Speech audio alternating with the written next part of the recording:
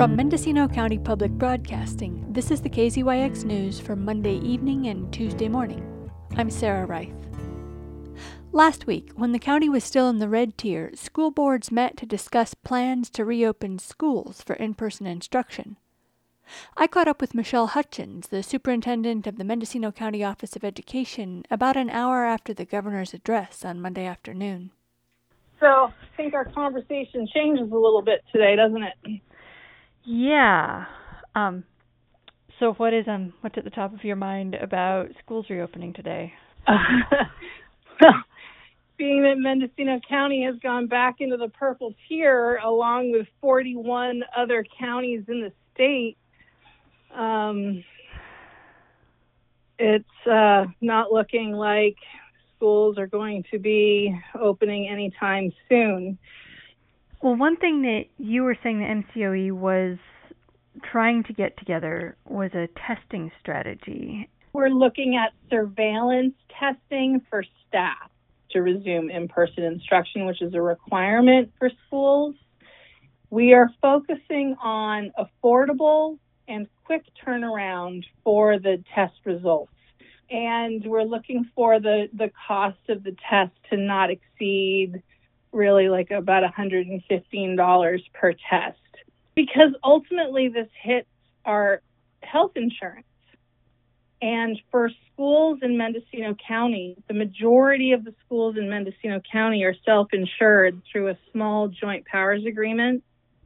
And any changes in costs would essentially change the type of insurance, not the type, but the cost of the insurance that the employer can offer the employee. So Ukiah Unified, and then there's also a couple of the charter schools are part of the self-insured, and CISC is the name of their insurance pool. And it's a large pool in several counties in California and districts in California use CISC. The other districts in Mendocino County have pooled together and created a smaller, what they call JPA or Joint Powers Agreement for our insurance. CISC has gone with a program that mails the kit directly to the teacher. Teacher self-administers, sends the kit in. Those kits are expensive, though, and so we're looking for a lower cost option, truly. And we're looking for something that may have to be self-administered but monitored so that we're ensuring that it is the employee that is being tested. Another company that we're looking at would administer the test themselves and would charge a certain amount per day and would need to get a minimum of 100 tests per day. That's the cheapest option, but to facilitate that so that schools aren't having to pay a flat fee and not get the total number of tests actually taken in a day, we're trying to determine that ability in our more rural parts of our county.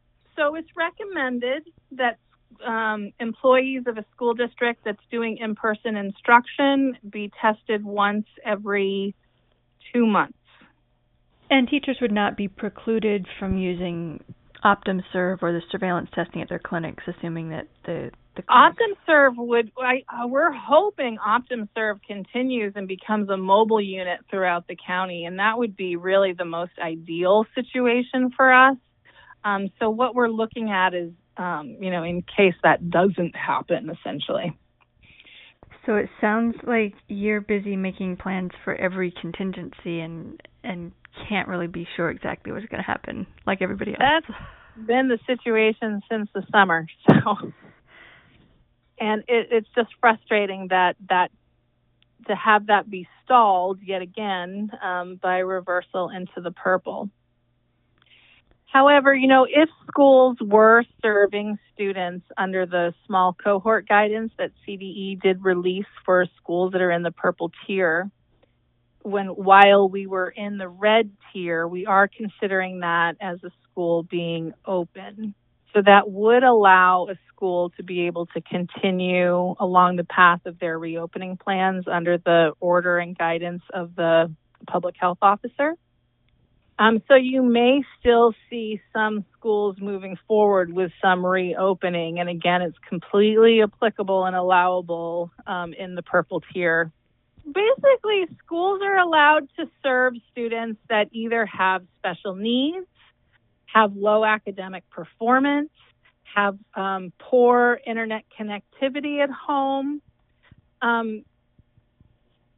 and they're allowed to see them in small, stable groups of less than 16 people.